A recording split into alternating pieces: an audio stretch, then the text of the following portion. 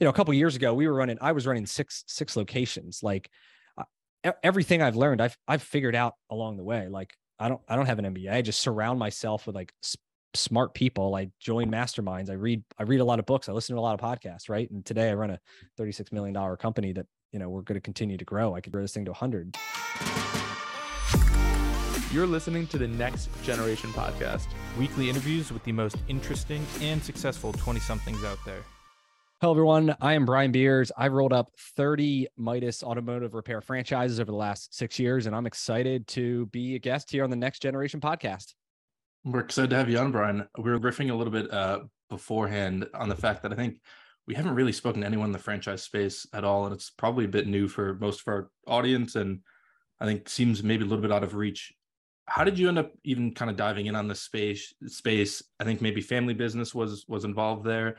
Maybe a quick overview on how you even got involved with auto repair shops. Sure. So legacy business. My dad got at it when he was 22 years old in 1976, I think it was, with his dad, and they were looking for a new business, and his cousin or uncle or someone in that tree owned a Midas shop, a bunch of them up in Boston, did very well. And so anyway, my dad got into it with his dad, and started with one and just started to grow it over the years. They grew from 1 to 2 to 3. They were opening up, they were acquiring, throughout the 80s and the 90s, and went up to I think as many as 8, and they sold a few, and then just kind of cruising it. And they were getting tired. 08, 09 was rough. Thought about selling the business, just holding on to a couple of the properties they owned and getting out. And then, I graduated college that year and decided I would give it a shot, see if I could breathe some new life into the business. And that's exactly what happened. So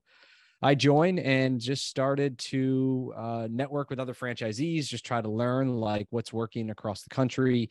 I read all the books and just like try to start putting in new ideas. And back then it was like some basic stuff, but like, using Google Sheets to like track our sales every day, and like trying to put better comp plans that motivate based on gross profit, not just sales, because that's how, we make money. And anyway, those kinds of things. And then, we started getting traction, and then we started to grow through acquisitions. You say, read all the books, like it's like a common thing, like, oh yeah, of course, all the franchise books, like everyone's got a couple on their desk at least, right? But for anybody, maybe like, do you have like a top 2 to 3 for like the place to get started if someone wants to look at it? Yeah, honestly, they're just general business books, leadership, management. I forget back then which ones they were, but a lot of them were about like organizational management, creating culture. If it was today, I'd say you'd be, like we try to follow traction, but I think there's a lot of good principles in that, like EOS. But the franchising aspect in general, like at the end of the day, like we operate our own company and we fly the Midas banner. Right. So like, but it's our company, I'm the president, my brother's the vice president. We have our own office. Like there are employees, it's our benefits, our healthcare, our sales. And we have the benefit of both worlds, because we get local family ownership, right? It's a small company, or it used to be, it's a little bit bigger now. But we also have the power of a national brand behind us. So we have somebody else that takes care of all the marketing. And today I was on a call about, national TV buys and doing deals with like, whatever, Hulu, and if Netflix and Disney start doing ads, like we're going to be right in there. And so that's kind of the benefit, is I don't have to figure out any of that stuff out. I don't have to worry about a website. I don't have to think about like all that marketing. All I got to do is execute on operations. And so for anybody who like that's their skill set, like hiring people, leading teams, driving sales, focus on operations, franchise might be a good fit, because that's like 95% of your job. And then, you pay royalties to let somebody else handle all the marketing stuff and the branding. So anyhow, in terms of like books you can read and how you can educate yourself, any business book, like a lot of the principles apply to growing your business, which happens to also be a franchise. If I had to guess, I would assume it probably depends on the actual franchise, but for someone that has maybe no experience actually running a business, are they coming in and giving you, hey, here are the training manuals, here are this is how you hire employees, this is, how you kind of do the accounting? How much are they actually kind of holding your hand versus giving you the freedom or, maybe the ability to run it how you want? Yeah. So it's going to vary based off of, franchisors. Now, one of them that they all stay away from is anything to do with hiring or compensation plans, because there becomes this issue of what's called joint employers. And it's really big in the like more the restaurant space, but like basically if McDonald's corporate is telling their franchisees how they should hire, how much they should pay, what they should look for, then you get these like people that want to unionize, you get California, and you get all these things that say, hey, McDonald's corporate, you're basically treating these people like employees. Thus now you're a joint employer. And then, you can have all these issues. And so the franchisors really want to stay away from most things that have to do with employment. Now there are ways they can, so this is the benefit of the franchise though, is there's a network of other franchisees. So then you can work together. So like I can call up another franchisee and we can talk about it, right? What's working for him, what's not working. And so that's one of the benefits is you get this kind of the power of the mastermind or whatever. You get this built-in community of all these other successful people, and some maybe not successful, but you find the successful ones and you work with them, you become friends with them, like you chat with them on a regular basis and you share ideas, best practices, challenges. And so for a lot like comp plans, what's working, what's not working, different advertising if we want to try our own little thing, operations, sales process, all that stuff, vendors we're using, or if, we negotiate good rebates, like I'll tell my buddies and they can hopefully get the same rebate from a similar vendor. Right. In terms of like training, a lot of them are going to do a lot of training on the operations of the business itself. Like how do you operate the specific business, the stuff around like the admin and like payroll, like not that you're on your own, but like you're kind of on your own for figuring that stuff out. But honestly, a lot of it's not that complicated. Like you can hire an accountant or bookkeeper to help you take care of your books. Like, I think for some people it's about like, you jump in and then you figure it out versus like trying to like think everything's got to be perfect. I gotta be an expert and all this stuff before you kind of like take that jump. So I don't know. That's me though. I'm more of a risk taker. So. Yeah, it's interesting you bring it up and like kind of phrase it the way you did earlier around franchises seem to be the perfect fit for somebody who is operationally savvy but doesn't like the sales and marketing piece, or maybe not so much the sales, but at least the marketing piece, because you can kind of like rely off of like the national brand to carry a little bit of the weight there. It's like thinking to myself going into this call, I was like, franchise could be a lot of fun. Like I have an uncle personally who's, I think he owns like 60 or 70 Wendy's or something like ridiculous like that. And like the guy is really good when it comes to like operations and finance, which I would imagine is kind of exactly the space that you have to be in if you want to go and be successful in franchising. But like for myself personally, and I've had this conversation with Gio a million times, like especially on the real estate stuff, which is very operationally and finance intensive. I'm like, I'm really bad at that. Like I like the sales and the marketing piece of it way more. And so I'm curious too, if like what would the inverse of a franchise almost be? Like if franchises, you don't have to go and bank on the marketing, but you have to be operationally savvy. The inverse of that, if you're starting a business and like you only want to go and focus on the sales and marketing piece, but like you don't necessarily have to be operationally intensive because someone else is managing all of that piece. I guess it's probably drop shipping if I had to go and take a guess. Affiliate marketing, maybe. Affiliate marketing. Yeah, exactly. Like not responsible at all for the fulfillment and the delivery of a service or products, but like you can just go and rely on like the sales, and it's like agencies too, probably, of like just going and converting sales. So that's kind of like, I feel like that's the world and space that I've lived in more lately. And so kind of hearing the inverse is pretty cool. Yep. And so every brand's different, right? So like if you're like for me, like I said, we operate our own company, we fly the Midas banner, right? Like, but if you're like a Chick-fil-A, you get to have one location and you are going to be there every day. You're an owner operator and they're going to limit you and you're going to follow like exactly their playbook. Right. And so you get to a Chick-fil-A, I mean, it's a great program for the right people and they can make, I don't know, 500 grand or something. They can make a good amount of money, but they bought themselves a job, right? Because like Chick-fil-A is basically their boss telling them what to do and what and then they can't expand. They can't have 30 locations, right? They can have 1 or 3 maybe max. And so that's like the totally opposite end of the spectrum. But there's a lot of them that are kind of in between. And so part of it is like finding out what the culture fit of the franchisee or the franchisor is, and then kind of what your skill set is. And if you're like, hey, I love marketing, I love websites, I love creating a brand, I love all this stuff, like franchising is not for you then. Like the reason I do it is because I don't want to do any of that stuff. Like I want a brand that we can open up a new location and I got business on day one. Like I can do 70 grand in sales the next month or whatever it is, starting from zero, because people they know the brand and they got to get their cars fixed. And like, they come to us, right? Yeah. Like there's not like, and that's one of the benefits of franchise. If I was just beers, tire, and auto, like, and I open up a new location, like nobody knows it. Like I'd have to spend a ton of money on marketing and branding and try to get people to like create the trust. And so for me, like it's the speed to scale that we can open up new locations. We can acquire existing locations very quickly. And I can get, you can get a lot of growth very quickly because the brand is already established. Yeah. That makes right. That's the benefit of a legacy brand. Now, one of the challenges is a lot of people get sold on these ideas of like these new hot emerging brands, right? Crumble Cookie, or I don't even know what they are because I don't follow them. But like, the problem with that, just bought them last week, right? Is there's no brand. Like, so now it's like big about it, but like there's no like established brand, right? So if you're a new brand in a new market that nobody knows, like you're not buying the brand then, right? You're buying the systems, you're buying the like the playbook for someone to tell you what to do. So you can go in like tons of different directions. It really just depends on like what your goal is and what your skill sets are. And for me, it's taking this old brand and acquiring existing locations because it's super easy, and then improving the operations of them.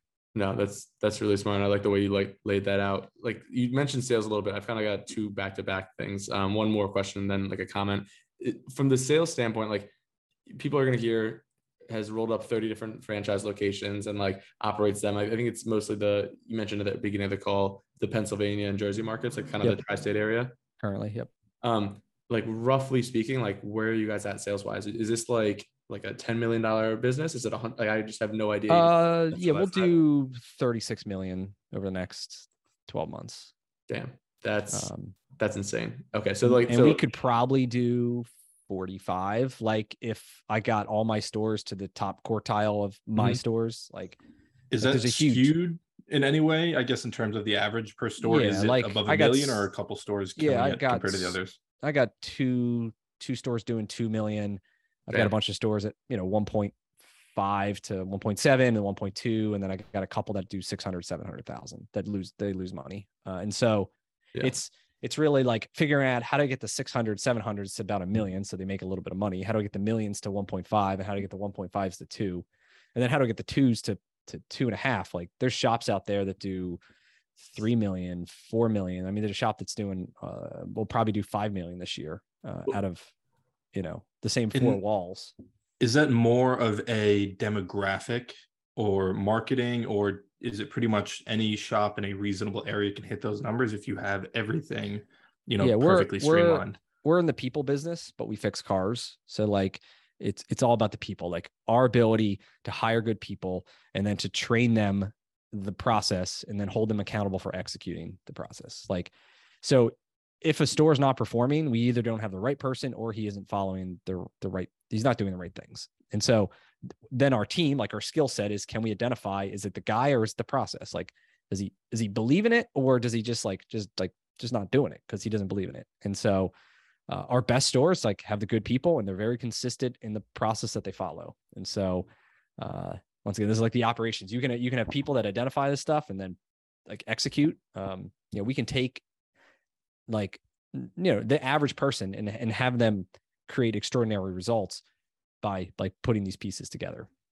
Yeah, that makes a ton of sense. I think as we were kind of talking a little bit more and as you kind of broke down like the different types of franchises to get into and what it is that you're actually buying, I am thinking more and more in terms of like all of the different celebrities that are getting into the franchising model, especially around like whether it's ghost kitchens or just like the quintessential example that I feel like our audience probably already really knows is like the Mr. Beast burgers. Sure. And how he like opened up either through ghost kitchens, or I think he just did one in the Mall of America. In Jersey. In the North Jersey Mall, like opened up his own personal location.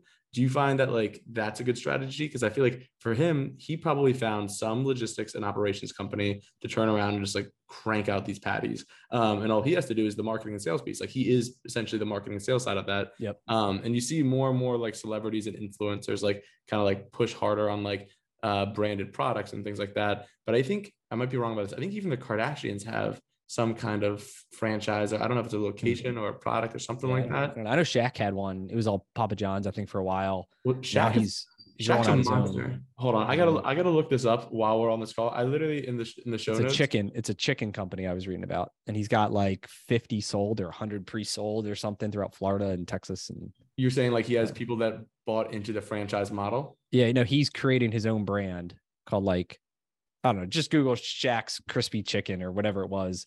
And yeah, I read an article the other day on Twitter. He had a wait. Yeah, I gotta find this right now because I think the funniest thing on the planet is Shaquille O'Neal's LinkedIn. And if I can actually go and find it right now, let's say. And also, he's a great DJ. It's called Big Chicken. Yep, I see founder and chairman of Big Chicken in Las Vegas, Nevada. But like, okay, so if you, oh man, he definitely trimmed down his LinkedIn a lot. So DJ Diesel. Yeah, DJ Diesel. Now, if you used to go to his LinkedIn, like it's just the funniest stuff of like professional basketball player for 19 years. And then it's got like everything from it had like Icy Hot representative, board member and franchise of Papa John's International, founder and chairman of Big Chicken, team owner of NRG Esports. But this list used to be like, I gotta say like 50 things long. And so I might try to find like an old article that maybe screenshot of what it used to look like, because it had the most absurd franchises and like different products on it. Yeah. I mean, hey, it's once again the franchisor's job is marketing and branding. So it's a really good place for them to get these big names. They disclose it in their what are called FDDs. It's like the official franchise disclosure document. Like, do they have contract deals with any big name people? And they'll have to disclose how much money they're paying them too. It's or what equity they're getting. And so I think I think it was Shaquille O'Neal. He had Papa John's, right? I think so. Yeah, he got a percentage of, I don't know, he got a percentage of the equity shares in Papa John's. He got all this stuff. So anyway, I think it's a good play. If you're a franchisor, I would do it. So could you maybe review or go over like a typical franchise model for people that might not be familiar in terms of, sure. they kind of bring the marketing and stuff, but maybe franchising 101 in a sure. So like, there's a couple different ways, but like, at its most basic level, you're going to pay a entry fee, like an initial franchise fee to kind of buy the license to run the business, whether that's buying an existing one that's currently operating or buying a new, like setting up a new location or a territory, however it's set up. So, I mean, there's low cost franchises that are $10,000 is like the initial franchise fee. And then there's some that could be 100,000. So it's going to be somewhere in that probably 20, 30, 40 range is kind of average. So you're going to pay that. Then you're going to have whatever costs to start the business, whether buy the equipment or, buy the assets of the guy you're buying out. So you pay that, you get it up and running, right? And then you're going to pay, either a percentage or a fixed amount every month to corporate based off of your sales. And so a typical model is let's call it 10% of your sales you're going to pay to the franchisor. And now usually it's a breakdown between sales and marketing of those dollars. So in like Midas, for example, we pay 10%. So let's say we do whatever, a store does $100,000 in a month, we're going to pay them 10 grand. Of that 10 grand, 5 of it is actually going to go to an ad fund. And then the ad fund, like we kind of have a vote in it, but Midas kind of controls it, but it's going to get split up between like a national budget, which is like national TV, being on ESPN and stuff, a DMA budget. So like the Philly DMA, and then there might be even a local budget down to like some money I can control. So they slice and dice it any way they want. You don't really have a say, but kind of is what it is. But half your money is going to marketing. The other half, so the other 5% is going to franchise corporate. And that's what's paying for, the brand and the support and like obviously their profit center and all that. So that's like the typical model. You're going to pay a percentage of your sales, somewhere between 8 to 12% is kind of the range. Subway, I think, is like 8.5% to sales and might be like 2.5% to marketing. Some of it do it like that. And then others like Midas, it's just split. So that's the typical model. Some of them then require different things. Like they may have their own software, like Midas used to, they sold the company, but they had their own software company. So then we weren't like pigeonholed to using their software, but like we were highly incentivized to use their own software, which then that was a profit center for them. Other ones, like if you're in a food business, like you have to buy food from their distributors. Like you open up a Domino's, you have to buy your flour and your bread and your cheese and your sauce from the Domino's affiliate distributor, which like then is also potentially a problem because that's a profit center for them. And so like if they wanted to increase their margins, because like whatever it got sold to another private equity company, they could jack up from a 10% margin or whatever they're netting on that food to like a 20%, right? And you as a franchisee, like you have to buy from the distributor and, cuts in your margin. So anyhow, that's at a basic level. It's percentage of sales. And then sometimes, you have to buy products through them. And so you alluded to it earlier when you kind of talked about like the Chick-fil-A and like how that whole model works. Because Chick-fil-A is like very selective but they're crazy high earning per location too. And I've heard some horror stories too, in just in regards of like Subways, for instance, from my understanding, are notoriously terrible franchises from what I've heard, not being in the franchise industry, because like they essentially let competitors open up a Subway like right next door if you want to. Like there's no like I don't know if zoning is the right word, but like at least negotiations would be there. The proper term. Are there like, if you had to go and give like a top 3 and a bottom 3 franchises, where like the bottom 3 are like, listen, if you're doing this, you're better off just getting a job, or the top 3 is like, if you are able to somehow find a way to get into them, and it could even be like an up and coming franchise or just like a historically great one to work with, what would you kind of rank them as? Yeah. So, there's no magic bullet to start. There's no like, if you do this one, you're gonna make a ton of money, and or if you do this one, you're gonna like lose your house. So it's not easy. It's not that black and white. And a lot of it comes down to execution. On the Subway thing, note, I had a similar thought to you. And then I met 2 different guys through Twitter, actually, who both are buying up. There's tons of guys that want to get out because like, and they're buying them up, and they're, the one guy's got like 10 locations, is making, $500,000 a year. And he lives in like Kentucky, and the things are in, I don't even know where they're at, but they're a plane ride away. So like, he's got this remote business that he's making $500,000 a year buying out these Subways. And he said he could walk into a store and within a second, by looking at their like bottle rack and their chips, he'll know if it's a good manager or not. Like, cause a good manager would be nice and neat and clean, and a bad one would be like totally crap. And then, so he's the same way though. He just focuses on execution. Like we had a lot of similarities. And even for him, he said it's actually a really good thing that all these ones are closing, because they were oversaturated. So now they're kind of pruning the thing, and the ones that exist like are still doing really well. And some of them are in remote markets that like Jersey Mike's isn't going into, and all these like, these other ones. So anyway, they're making money at it. So, that's that. Ones I'd stay away from. I would stay away from anyone that is like, it's more business model. Like it's not necessarily that's a franchise. It's the business model that I would stay away from. I would stay away from inventory heavy businesses. Years ago, we were in a business that was, you bought inventory and then you resold it. And like, we were supposed to have like a 50% margin on the inventory, but then we had to have delivery drivers, and then we had to have royalty, and then you had to have like coupons and discounts. And at the end of the day, like after we got the thing delivered to the customer, I think our margin was like, I don't know, 35% or something, or 30%. And then after that, I still had to pay a manager. I still had to pay a sales rep. I still had to pay rent and insurance and utilities and gas and all this other shit. And so would an example of that be like Marcus Lemonis's, I don't know if it's Camping World or RV World, I don't know if that's franchise or not, but like a big equipment kind of. Yeah, I would see something that's like heavy inventory. If it was me, like I would stay anything that you need a ton of volume to make any money, right? A low margin business means you need a ton of volume. And so I would stay away from that, just from it's capital intensive. And a lot of these times, those big businesses, you got to buy in volume to save it, to compete with the big guys, right? So you'd have to buy like a container load of stuff to get the discount to be competitive. And so it's like, it's a race to the bottom in like a commodity like business. So I would stay away from anything like that. Ones I like, I like there's a number of kind of mobile businesses, right? Where it's like, it's not retail, it's a service business, whether it's an at home or business to business, where, you own a territory, you have got a guy and 1 or 2 guys, and you have a truck, and like you have very low overhead, right? You might be able to run it out of a storage facility or something, because you just have like basic equipment or basic chemicals, whether you're. I'd love like names or like specific examples if you have.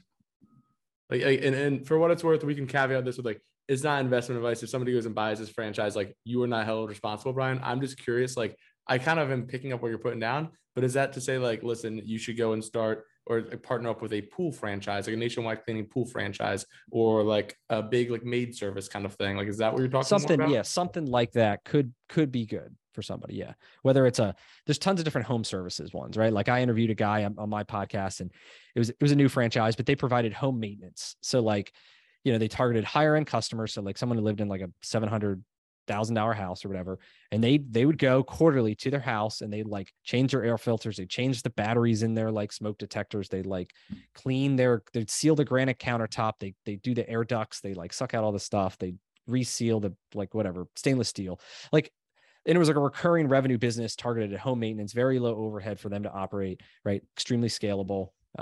What's that the one was, maybe it's because I'm not a homeowner, and sorry, I'm like kind of grilling you with questions here because I want to like understand this better. But like maybe it's because I'm not a homeowner. I feel like in the beginning of this podcast, I'll edit that out. I feel like in the beginning of this podcast, it was like talking a lot about like, oh, the marketing element is such like a nice piece where like people recognize the brand right away and we don't have to play that game. With like more of these like home ownership ones, and maybe I just am not in the space, I don't know, like, do you still get that brand recognition, or is it like better to buy into that franchise versus just starting it on your own?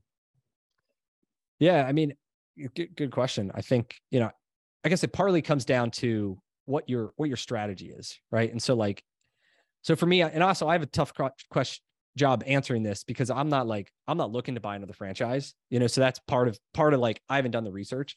These are just the theories when I think about like what I would look for. And that's why I guess I can't give specifics, but so the strategy. So let's get into the strategy. So if you wanted to roll up franchises, right, and this is your goal, you want to buy out existing. If you want to buy out existing, that means you need to be in a market that has a bunch of existing units to buy out, which generally means it's a legacy. Like it's been there for 20 plus years. It's a name that people know, or at least think of, right? Stanley Steamer, like a carpet company, right? That it's a home business, low overhead, like it fits the model and the people know it. Great point. Yeah. As an example. And so yeah, it's like trying to find a franchise that's in your market that has a bunch of locations, that's a legacy brand, because that means they have legacy owners, guys who want to retire. And if they would get to pass it to their kids, they would have done it already by now. Right.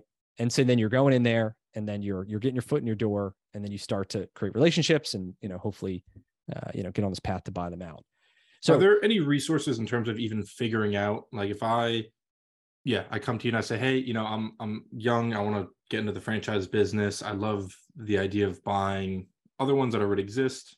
I agree, maybe the legacy part makes a ton of sense. It's going to sustain in the market for a while. It's already got demand. Should I just drive around? Like, can I pull up Google Maps? Are there any kind of tricks to see, okay, who's popular in my area? What are people doing? Even to just kind of get an idea of, like, I don't even like, is it a franchise? Is it corporate owned? Is it a small business? To kind of do a little bit more research on that front. Yeah. So it is, I haven't figured out a trick yet. But it's kind of a manual process, right? But like for the people who do the work, they're the ones that get rewarded for things. And so if someone's willing to put the work in to like, just like they're driving around to find an off market deal, like it's the same concept. If there's an easy button, everybody would do it, and it wouldn't be easy. Right. So what I would recommend is there's sites that give like rankings of franchisees. So like I have like Franchise Times or whatever, puts the top 400 franchises based on a bunch of rankings. And so out of like, there's like 3,000 total. So they take the top 10%, almost all of them are legacy brands. They've been around for 20 plus years, almost all of them. And so I actually created a Google spreadsheet. I'd be happy to kind of share with the audience where you can take that and then you can filter it down. Because it's not like filterable on the website, to say, hey, what category? Is it retail? Is it home service? Is it automotive? Is it whatever? Right. So this is what I would do. I would filter that to say, hey, what I want, what I don't want. Like, I don't want to run a food business. I don't want to run a hotel, like a Best Western or whatever. And I don't want to run like a shipping business or whatever it is. Right. So then you can like start to look at the names, right? And to give you an idea what's a franchise and what's not. Because if you don't, a lot of people don't even know that something's a franchise. And so you kind of got this list, you can kind of get an idea. The next step is you go to bizbuysell.com, which is like the largest, broker site for buying businesses. You put in, Pennsylvania, Philadelphia, whatever. And then in the filters, you can filter to say, give me the keyword that it's a franchise, and turn on another filter that says, don't show me new franchise opportunities. So then it'll just show you existing franchises that are for sale. And I would start looking through those. Like, you'll see, you can buy a Dairy Queen that cash flows 35 grand and he's asking 70. So he's asking for 2 times earnings on that. Like, it's not terrible, right? Not a ton of money. And then I would do and say, all right, maybe this is interesting. And then I would talk to him. I'd get the financials. I'd start to learn about it.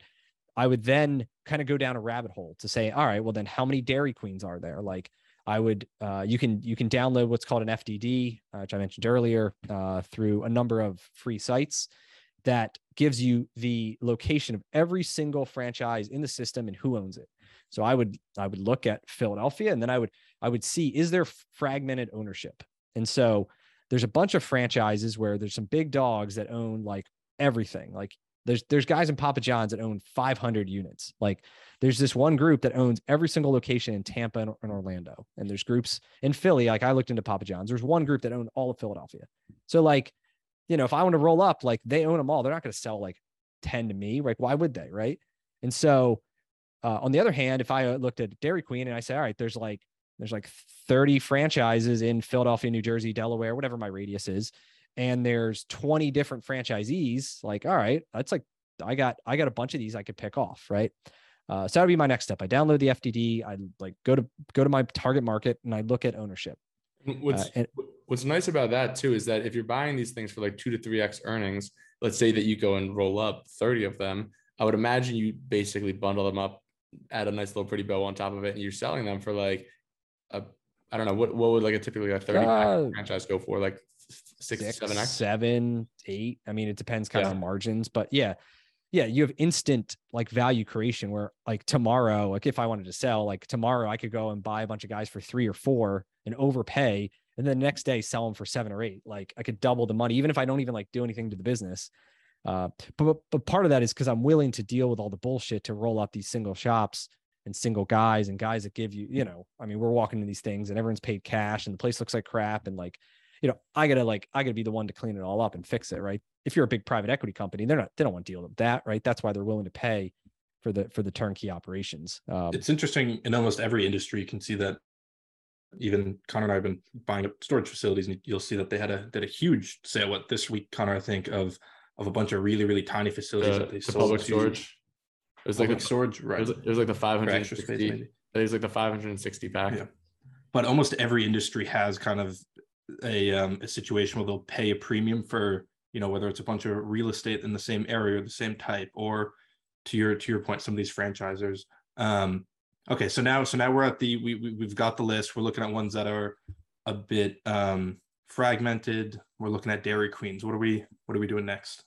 Yeah, and then the next is, I mean, you're probably talking to the franchisor, you know, talking to the sales rep, talking to, you know, who am I calling the guy in Biz Buy Sell and being like, hey. Yeah, you start with him. That would be my first guy I'd talk to who's selling it, and whether it's the franchisee directly or, you know, he's using a broker, like it's one or the other. So you're talking to him, like that's your first thing. You're getting the financials, you're learning about the business. Like, I mean, I have a list of questions, but like, you know, why did you get into it? Why are you getting out of it? Like you go through and you just want to learn about that. Your goal at this thing is just to spark ideas and just to learn about like the business model. And you may say, hey, this is a terrible business model. Like, I want nothing to do with like fast food anymore. Or you might say, hey, this is like really cool. Or what you'll learn is that like, hey, the Dairy Queen doesn't work because, like, you know, whatever, there's not fragmented ownership, it's all consolidated. However, I like this idea. Let me look at like other ice cream shops, or like, let me look at like Philly Pretzel, which is like maybe similar to Dairy Queen, or Rita's Water Ice, or like, you can kind of go down this kind of rabbit hole of you talk to you find something that's for sale. You learn about the business model. If you like the business model, you're either like pursuing that same brand, or you're looking at what are other franchises, you know, other brands that have the same business model. Like if you're in the water, mold, fire restoration business, there's like Serve Pro and Service Master, right? They're two big ones, but like, and they own everything. But then there's like 10 others. You got like Paul Davis and PuraClean and 911 Restoration and all these other ones. So like, you may think, hey, this is a great business. There's no territories available. Nobody wants to sell. However, Paul Davis, like wide open, ton of old guys, they all want out. Like, let me just pursue that one. So that's where the work comes in of what's the idea? Do I like the business model? If I like the business model, where else can I go with this? And if I don't like the business model, now will completely ignore that sector, food, for example. And I'll now go back to Biz Buy Sell and start looking at gyms or fitness centers or, you know, whatever it is. That's really interesting. I find like I'm on the Franchise Times website that you brought up earlier with just kind of like the power rankings. What's crazy looking at it. So it basically has, if anyone wants to go on it afterwards, it's like rank, name of the franchise, the total system sales, like how many, like total gross sales across every location, and then the number of locations. And what's insane to me, so number one, I think everyone can probably guess, McDonald's, $93 billion. Number two, I think most people wouldn't know, but by far the largest most stores compared to anyone is 7-Eleven. The number 3 one throws me off the most, though. I would have never guessed that this was number 3, KFC. KFC has $26 billion. And then I also would have guessed number 4, like Ace Hardware at $20 billion. It's so probably like, global though, right?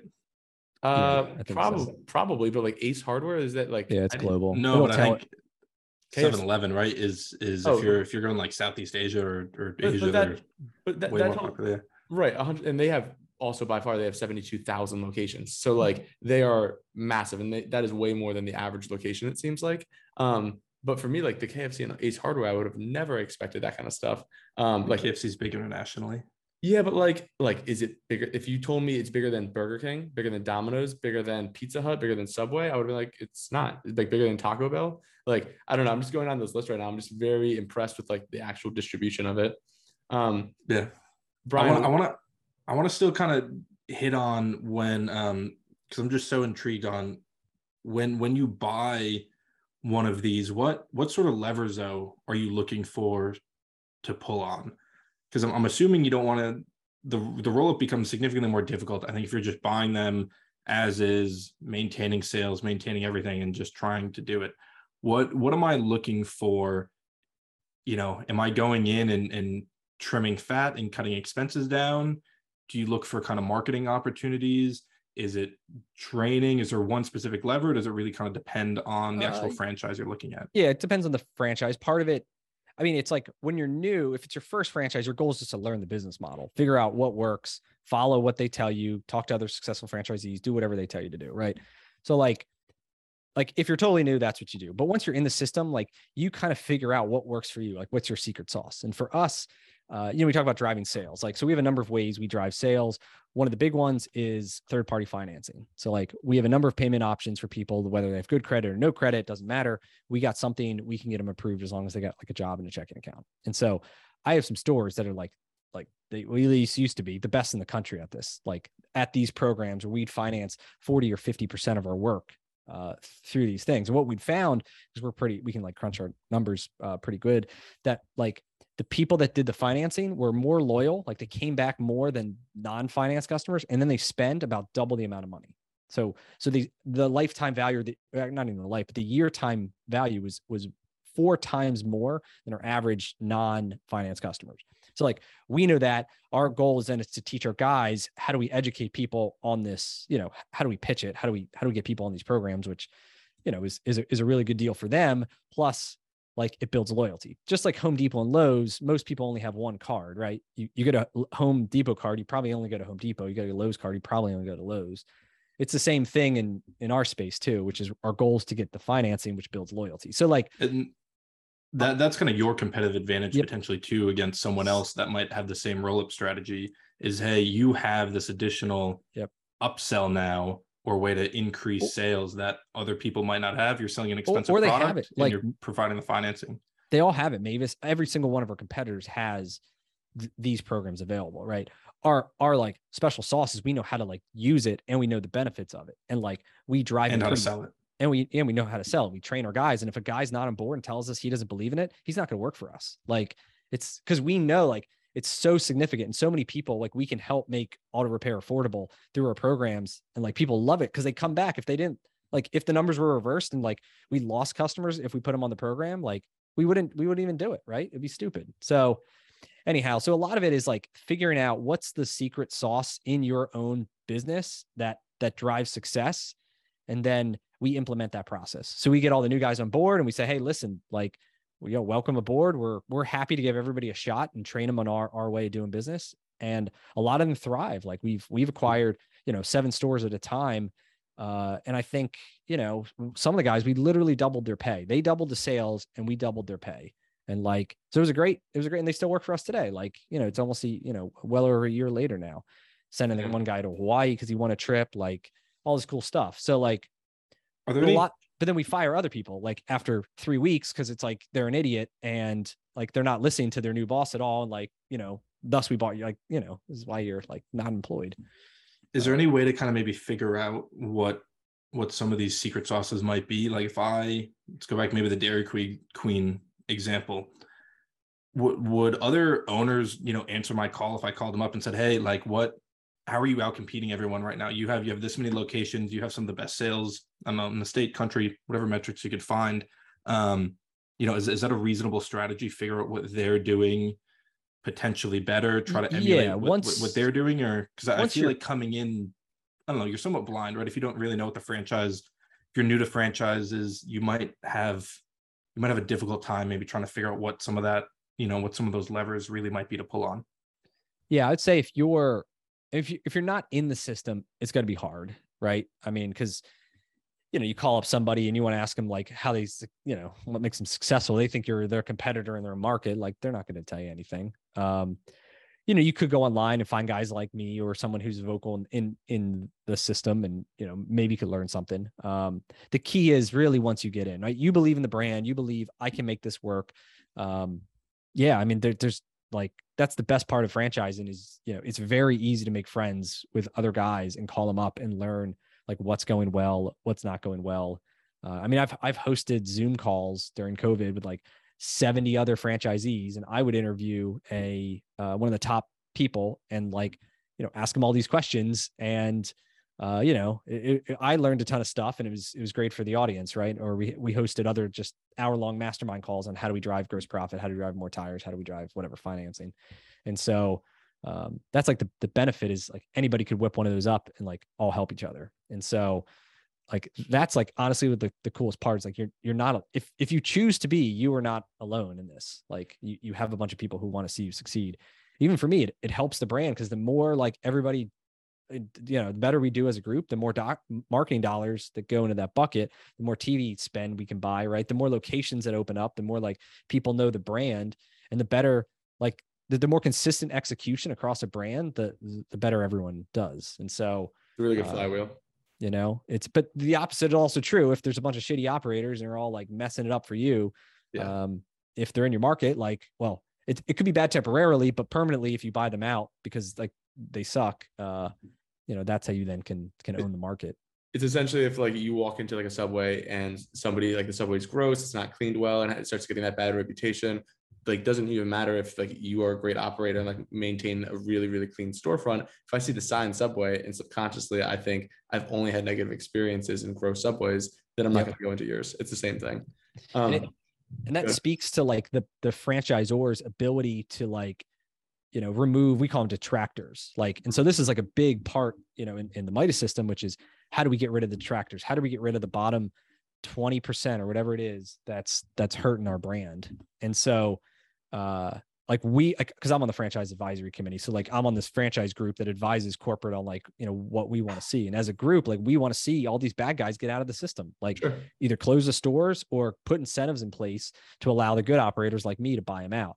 And that's what we've done. Like they've listened, and now there's programs. If they're in the bottom quartile, like we get a royalty freeze for like 12 months or whatever it is. So basically we buy them. We're not going to pay any more royalty than whatever they were paying over their last 12 months. And so I feel like listening to you talk like the past 45 minutes, it's very clear to me that like you're a very sophisticated operator, and the way you think like between incentives, management, leadership, like it's very, very apparent. Like I should have asked this prior to the call. How old are you right now? 34. 34. And you mentioned you went to school. Did you go to school like in the Philly area? I went to college at University of Miami. Oh, nice. My brother went there. Yeah. But more so asking in the sense of like, as you kind of talk about this stuff, I feel like one thing that I'm starting to notice guys my age, like around like the 25, 26 mark, starting to do more and more is like, I just have friends that were in undergrad with me starting to go back to business school and get like their MBA and start to kind of like pursue that path a little bit more. And that's certainly an expensive path, and you leave with either debt or like you're able to kind of save up a little bit of money and pay for it out of pocket. And then you go and get this like very typically operational or finance heavy type of like career afterwards. And like you can kind of use it as a stepping ladder there. Would you recommend like more of a franchise opportunity or kind of franchise path? I guess it's probably a little biased here, of course, but like if the goal is to go and learn like specifically operations and finance, knowing what you know about running Midas and like the franchises that you guys are running today compared to maybe, I'm sure you probably have friends that have gotten MBAs as well. Like, how would you maybe delineate the two? And like, if somebody was at that crossroads, what would be your advice to them? Yeah. I mean, learn knowledge is better than book knowledge any day. Right. So you go out there and you actually do it. I mean, you're going to learn a lot more, a lot quicker.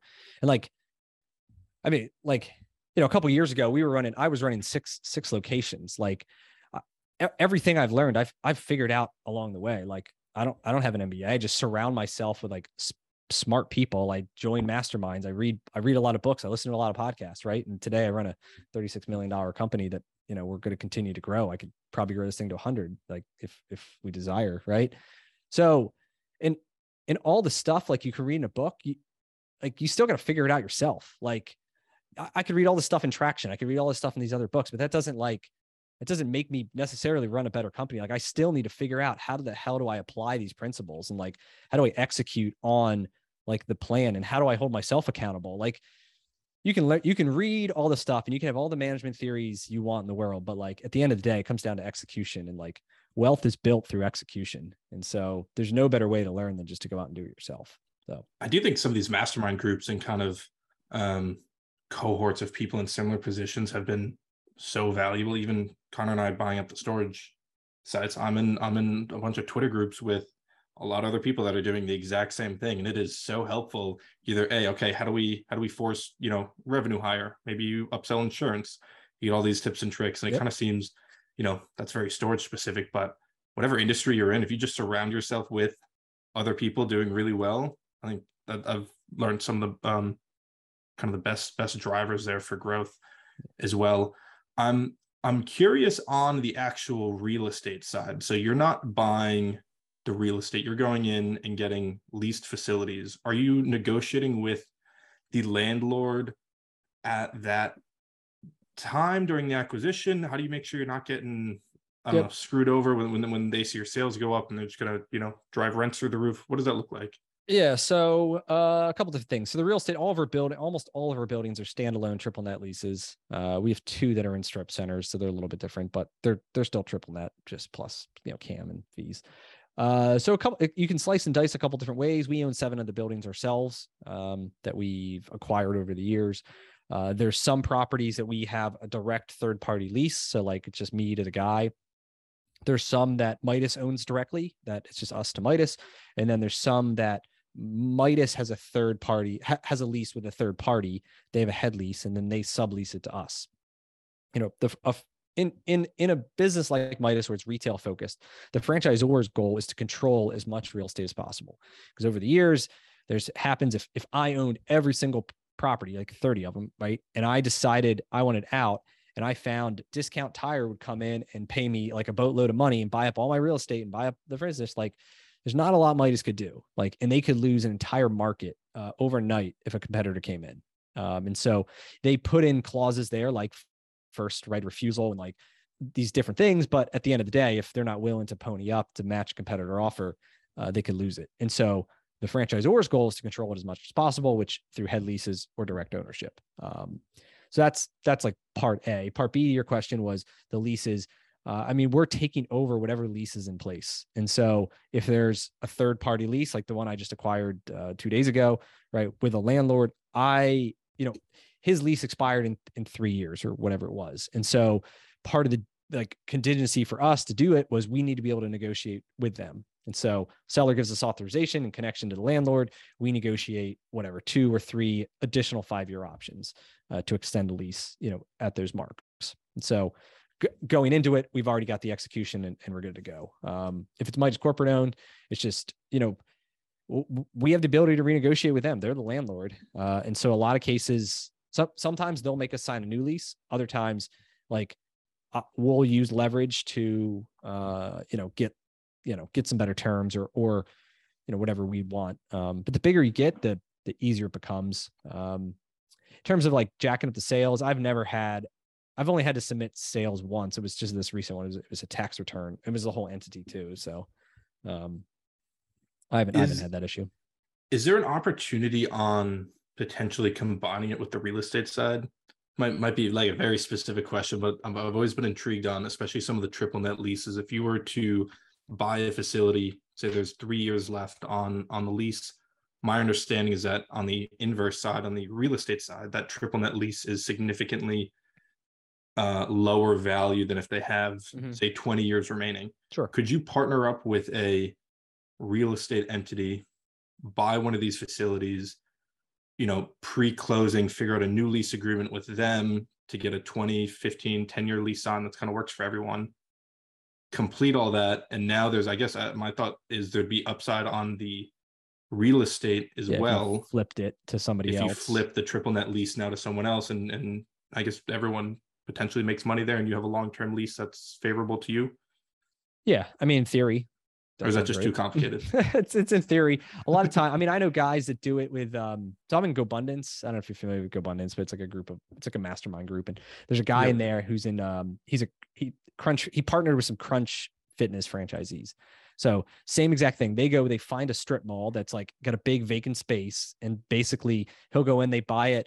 He finances to build out the Crunch with like $300,000 or whatever it is. And then these guys come and, sign the big lease. The operator, he goes back to the bank. He like doubles the value, pulls out all his equity that he put into it, and double their money. And then they go and do it again. And so like, he's like built massive wealth executing that plan, just like by pairing up the franchise operator with real estate. So definitely possible, probably a little bit harder on a triple net like that, because there's tons of other competitors. Like, I think it'd be hard to get the discount on the property that would justify it. Because like, because you got Mavis, I don't know, you got these big players that like they're in the real estate game more than automotive. I don't know if you're familiar with Mavis, but like their business model, like they're terrible operators, but like, so they go in, they buy a place, they sign themselves a lease, and then they flip it and sell the lease at like a 6 cap or whatever it was, and double the money of whatever they bought it for. And their business just pays the rent. Like if it breaks even, they're probably okay, because they just made $1 million or whatever flipping the building. This is probably a pretty obvious question, but I'm curious if there's just like a solution out there that I'm not aware of. What's like the easiest way to go and get exposure to franchises if you don't want to be the operator, like financially from an investment standpoint? Don't want to be the operator. So yeah, I mean, there's a couple different ways. I know there's a new thing out there. What's it called? Fran shares. Oh yeah, someone Cody Sanchez was promoting it, I believe. Yeah, that guy. Yeah, it's Fran share. So the idea is you can, it's initially open to accredited investors, but basically you invest in a fund, and the fund funds guys like me. I guess I sell them a portion of my equity in exchange for some amount of money, and you get like passive income from it. Cool. But like I don't know. I don't know much about that. I know they're trying to do it. The other space is you find a good operator. You find like the young guy, right? Who's like, maybe he's got 1 or 2 and he wants to grow to 3, 4, 5, 10, whatever. And, he wants, money, but maybe he wants the business experience. Like he wants the mentor, he wants the help of more than just the capital. And, working with them side by side, like maybe if you're really good at real estate and it's a real estate intensive business, like a fitness business, or even maybe automotive, like, and you got all this experience finding, negotiating, leading development. If there's a whole bunch of like construction that needs to get done, like it's a matter, building a team is about matching skill set. So it's like, what skill set do you have that you could offer, and what skill set do you need that you don't have? So you could totally match. Yeah, no, it's really cool.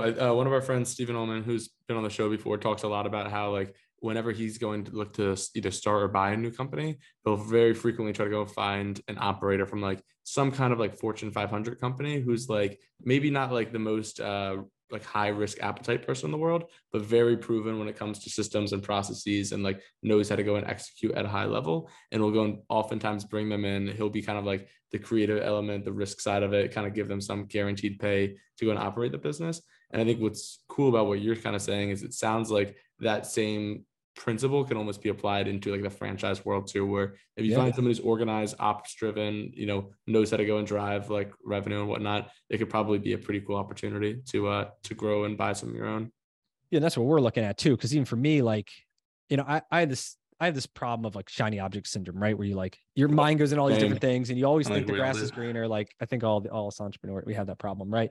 But like then your focus gets diluted, and like diluted focus leads to diluted results. And so even if we've tried like one-off other franchises and other businesses, and none of them really worked out, because like I was like the key driver of it, but I was so focused on growing my primary business that like it became a secondary thing, right?